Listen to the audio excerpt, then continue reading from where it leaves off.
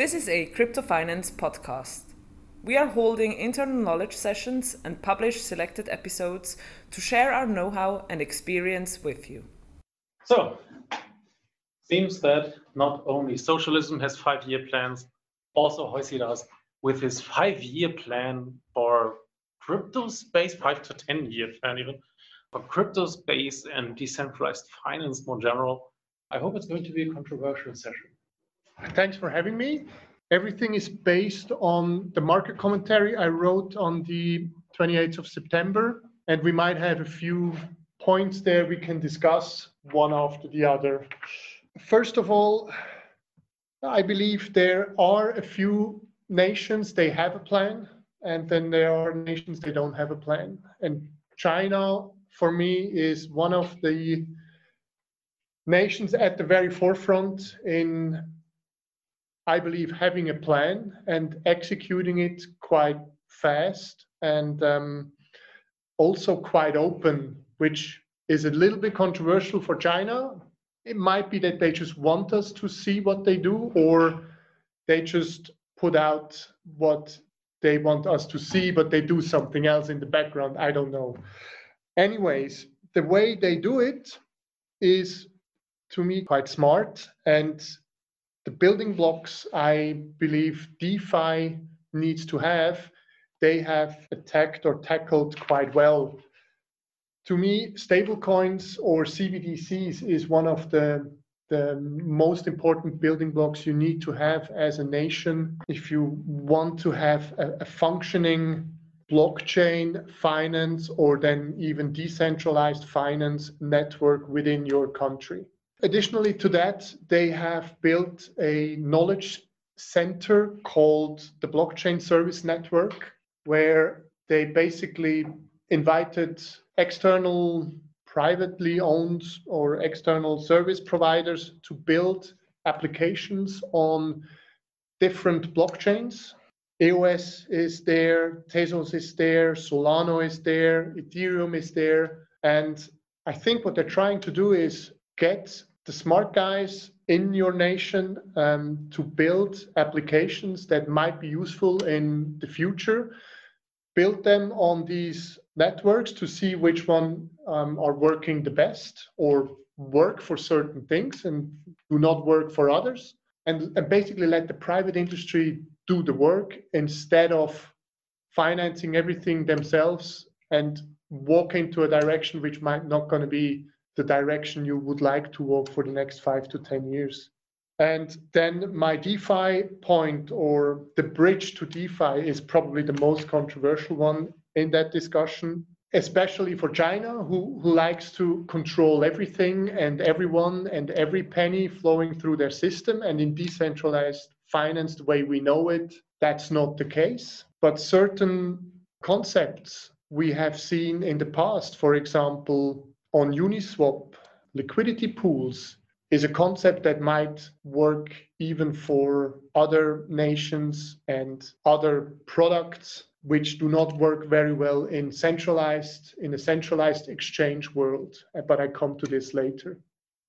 Where I believe banks or most of the banks went wrong is that they said crypto is bad, we do tokenization. And the tokenization part, I believe, is already running before you're able to walk. And with certain smaller banks, I had discussions about tokenization or offering crypto trading, storage, the whole new asset class. They always want to go into tokenization first, but then they don't even know how to settle or move around one of the cryptocurrencies like Ethereum or BTC, which to me just doesn't make any sense. And I mean this by making now the bridges from the crypto world or the decentralized blockchain world to the centralized old traditional finance world. My vision is not that one world will crumble and the other one will arise and we all gonna have only blockchain-based payments and decentralized stocks on whatever platforms. I think they will sort of melt together in a sense that certain concepts I mentioned before, like liquidity pools, can work very well in illiquid stocks like Nebenbörsen, small exchanges where you trade stocks. They're not very common. And a lot of people actually have them, but you need to go through your house bank. Then your house bank needs to see if they actually can build up some interest in that stock and make phone calls. And it's all very cumbersome. And you're going to pay, you as an investor or trader of that stock, you're going to pay the price for it. And I think liquidity pools is a solution to that you can use that concept to make the Nebenbörse obsolete and have liquidity pools in Stanzer, Stoßbahn, for example. To get these bridges and to actually get these liquidity pools or these concepts working, the banks, the commercial banks, need to have a CBDC. Because the whole thing, to me, doesn't really work if you just have digital money like we have it currently. You need these counter currencies to flow around and have second layer protocols on top of it that the whole thing works. One of the biggest hurdles is compliance, especially in decentralized finance. We are trying now to see how we can tackle this, how to put money at work into the DeFi space and get the money or the interest you earn on it back without having any regulatory issues. And even the regulator might see certain benefits on these concepts. And one other big sort of change in my eyes is responsibility goes back to the investor. I think the investor community took it or had a very easy life, putting all the blame and all the work to the banks or brokers or investment advisory firms, and they never did any sort of study or analysis themselves.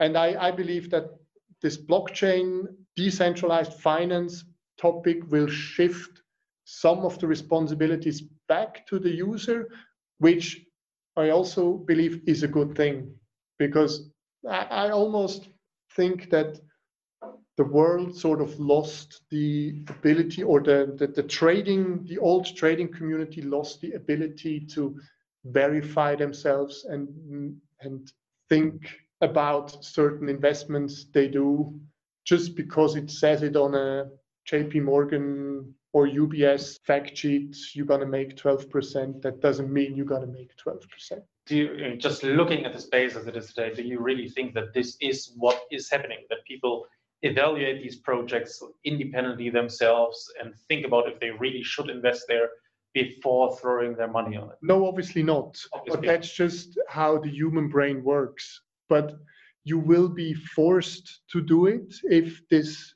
decentralized finance space keeps growing and keeps staying, because you still want to interact with it, but there is no one to call, there is no one to blame later on, so you do it yourself. That's not true.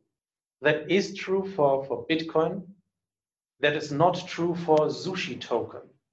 There was literally somebody who people started complaining to. What's his name? The master chef or something, where people started complaining to, and then he gave back part of the tokens that he took. I mean, in crypto assets, yes, there is nobody. That's an important feature. For tokens, I do not agree. For tokens, usually you have somebody who has control, who has quite an immense amount of control actually for the governance of these tokens. There is a responsible person in the middle. So, but that's always investing into the what was the formulation in the Howey test? You are investing into the success of a third-party promoter. Mm. I mean that almost literally sounds like a security that has regulations for good reasons. But that's always the issue with these new projects, that at the beginning the decentralization is not a given, and it was not a given for Bitcoin at the beginning as well. It started to grow and then it started to more decentralize. So the only way for DeFi projects to be decentralized would be to first build on top of a decentralized platform, which we can discuss if Ethereum is that or not, or if Tezos is that or not, but build on a decentralized platform. And second, do not have any special powers for the one who deployed it. He's a participant in the system just as much as everybody else, which also has the corollary that if something is broken, turns out to be broken, then there is no way to repair it. Because having the power to repair it is automatically having the power to change the rules, which you should not have. Are you fine with those restrictions? I mean, those are somewhat restrictions that, for example, the DAO tried and failed tremendously. Well, I could actually turn this around and ask you if all the pension funds who invested in asset-backed securities, if they felt fine when they invested into it and made 4% when nothing else was yielding 4%, and then at the end of the day, they only got back 20 cents on the dollar. They don't, I mean... A bad investment is something else than pure reliance on one central person. I just think that, I rephrase that. I agree with you that if you would have like these perfectly centralized things, and they exist, by the way. I mean, I could deploy a smart contract that does that today and is completely decentralized because I don't have any role in that, because I deliberately take away all power that I might have put in there as the author of that smart contract. I can take that away. But that is not the stuff that's being used. And there seems to be a sentiment, not only with you, but also with a large part of the community, that getting rid of the need of that central party is a given. That it's just a matter of time until we don't need that anymore, until kind of the ability to write smart contracts is so great that it can be mostly secure, that there is no vulnerability in there when deploying it once in an unchangeable way. And those are just assertions that are, I did look around when I said that, like quite a lot of the programs, so I know that's not going to happen. That's just assumptions that are not reasonable. But maybe it doesn't need to go to the 100% decentralized. Okay. What degree of decentralization would you want? Would you be fine if it's a consortium of 50 people who can make this decision? I don't know if you can throw around the number, but a multi-sig solution for certain contracts makes sense. Gets me back to a question that I should probably have asked earlier. What are the property of a CBDC that you would want? Why do you say that you cannot do it with the current assets or with the current, say, Bitcoin or Ether? Why do you need a CBDC? What are the properties of a CBDC that Ether does not have that you would want when interacting with this? The Ether does not have. I believe that would be too big of a change, that people would switch their money they earn in their local national currency into another one and then put it into a decentralized product. Yeah, but that's fine then, right? Because then you already have reliance on a central-ish party, namely the central bank, that can do arbitrary changes to that CBDC. Then that party or the same consortium behind that could actually also deploy the liquidity pools. Okay. Would you want that necessary to be like a government agency, like a really central bank digital currency, or would you also be fine with having a industry consortium digital currency? ICB, the IC. Whatever. But the reason why I asked about this industry consortium is because this is literally what Ripple started out to be. Right? They deviated a few times since then, pivoted, but this is how they started. They wanted to be like the Ripple network was supposed to be a hubs and spokes type network of hubs. Say UBS could be a hub. They could issue their UBS CHF or their UBS USD. And the clients of UBS could be spokes that can, without having to trust UBS or the other ones, you only have to trust UBS that they redeem your asset in the end. but the movement of the assets between every spoke that is connected to any hub does not rely on that hub. They can only temporarily censor you, but they cannot really cut you off. And their idea, and this is also probably coming back to why you think you need a CBDC, their idea was that XRP is the token that provides the liquidity for all the pairs.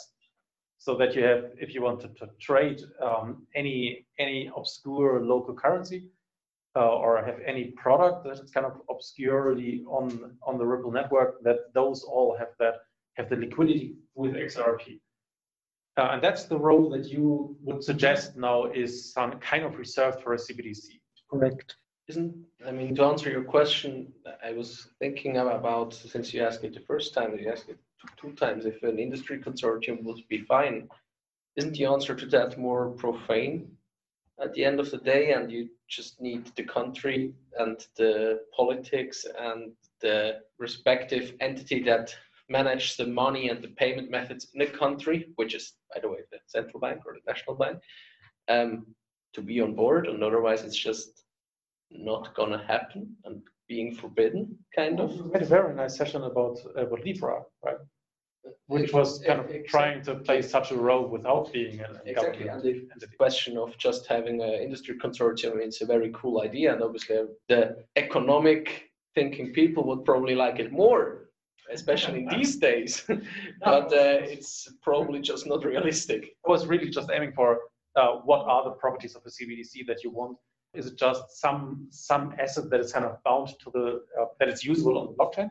Okay, but otherwise as close as possible to what you currently use, so that the barrier of entry for a day-to-day user is as low as possible. Or if there is any deeper technological or economical reason for it to be a CBDC, but that doesn't seem to be the case, right? So it's just the barrier of entry. That is one of the biggest hurdles I see. If you need to go through another cryptocurrency to be able to get into the decentralized finance space. I cannot imagine of any country on the Western Hemisphere, at least, and probably not worldwide, who wants to give away the power of telling their population with what they can pay things in there. This is really crucial, and then you have to decide. So either you want to have it centralized, and then there is a central bank, or not, and then countries do not matter. Because then you can use Bitcoin or Ethereum or Ripple, or you use whatever you want, sushi tokens or your cell phones, or you pay with your sneakers, I don't care. But then it's just goods for goods and has nothing to do with money in that sense, right? In a country sense. So if you leave that, then it's decentralized, fair enough, but then you don't need anybody giving proof on it like we have it with Bitcoin. It's worldwide. Everybody who wants to participate can participate. It's easy. I believe as well, if you make the assumption or try to be as flexible as possible, because you don't know as a government or as a central bank which of the blockchain technologies will actually be used or added to your ecosystem, your CBDC needs to be able to cope with as many as possible in terms of interchain operability. So that's why I also believe that a CBDC is needed, and you cannot use the old school routing of fiat and combine them on a decentralized finance platform. That was very funny again to just look around and see the faces of the people where the economics background people were all nodding and the programmers were all shaking their head. This is a very interesting discussion, because interoperability between chains, just someone seamlessly moving or having one asset, one CBDC asset or any other type of asset actually, and seamlessly being able to interact with multiple blockchains at the same time is something that everybody would love to have, but it's very much an unsolved problem. And it's not a problem that is unsolved of the type, okay, we don't have a solution yet, but it's a matter of 2 years or 5 years or 10 years. It's an unsolved problem of the type everybody would love time travel, right? But it just everybody would love time travel. But come on, guys, you like challenges, right? So why is everyone just going like this? I think last week was deployed one of the first, airdropped the first CBDCs in China, as far as I understand. And it is completely permissioned, so there's no permissionless there, and it is basically a database.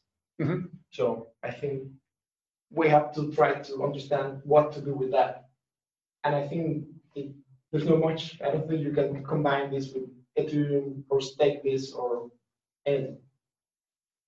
And I think that's exactly what they want. They just want the ability to provide cash directly to the citizens. And you cannot trade this in the international markets or anything unless it's permissioned. Mhm. So for me, I think that's something that we need to understand. And I think, given what China is doing, I think that's the way it's going to run. For them, it's probably a way to get rid of the notion of an onshore RMB and an offshore RMB. Perfect. Losing control of those things that are offshore will not happen if it's a digital currency. All problem solved. Exactly. But apart from that, countries are really not that interested in sushi tokens or in No, but this is now a bit unfair because DeFi is not just sushi token. Well, give me another example. Well, Sashimi token. I'm really talking about the liquidity pool concept. I don't know because people might not realize how much easier that concept is to trade not liquid assets versus the centralized system. Why now? Why not when Ripple came up, which was kind of addressing that already? Okay, it still had an order book type thing, but everything was on chain and immediately settled. Why not when Counterparty was a thing on the Bitcoin network? Why not when Banker was a thing, which was like 90% already there, what Uniswap is doing now? Why now? What's new except for marketing? No, but I mean, we have seen this behavior in finance over the past 25 years. Products came, didn't fly. 2 years later, everybody bought it. And I think it's also the same question all the time. Why not use Binance for this? Why don't you use Binance? Because it's not permissionless. Well, I mean, the liquidity pools. Their DeFi. Yeah, why I can use? I mean, you can do DeFi on Binance, right? Yeah. The only advantage of the liquidity pools is that it's permissionless. Yeah, But at the same time, it's a fallacy because it doesn't scale. Like that's literally a physical barrier. The drawback that comes with the things that are permissionless is necessarily that they can only live on one chain currently, until somebody invents time travel. But currently they can only be on one chain. So if you want someone cross-chain interoperability, exchange it is centralized body. Mhm. Maybe the wormhole of Solana will change this. Maybe I did not look at Solana yet. if they invent that, awesome. Yeah. I have a question. You previously mentioned that regulators will in the future see some benefits in DeFi. What benefits could that be? Because DeFi is something they have no control over, and regulators don't like to be not in control. I think it's a kind of a comparison between the issues the regulator has right now with the commercial banks, where they can or they try to control them, and more often than less, they figure out some issues with the commercial banks and their behavior, or consumers getting ripped off by the commercial banks. Coming back to what I said before, the power and the responsibility should go back to the investor, the citizen who invests money, and he needs to do his own due diligence. It's a bit of a trade-off of the regulator, take some power away from the commercial banks and give it back to the citizen, the investor. That's the benefit I see. I really believe it needs to be a mindset change, because where we are right now, it is not, I would almost say it's not scalable, because no one thinks anymore. Everybody just puts his money somewhere where the bank says, put it here.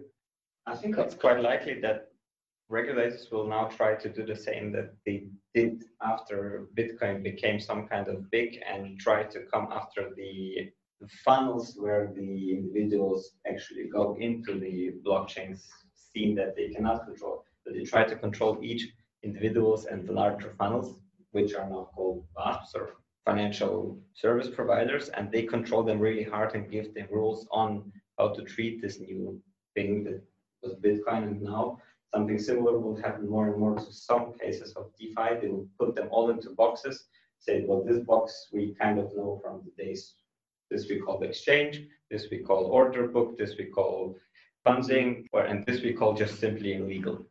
And they will try to control each way in. And what we forget when we talk about DeFi is, well, yeah, it is decentralized, but it's still trackable, and it still tracks back to some way. And at some point, someone has to exchange whatever they have to something, whatever the governments have control of.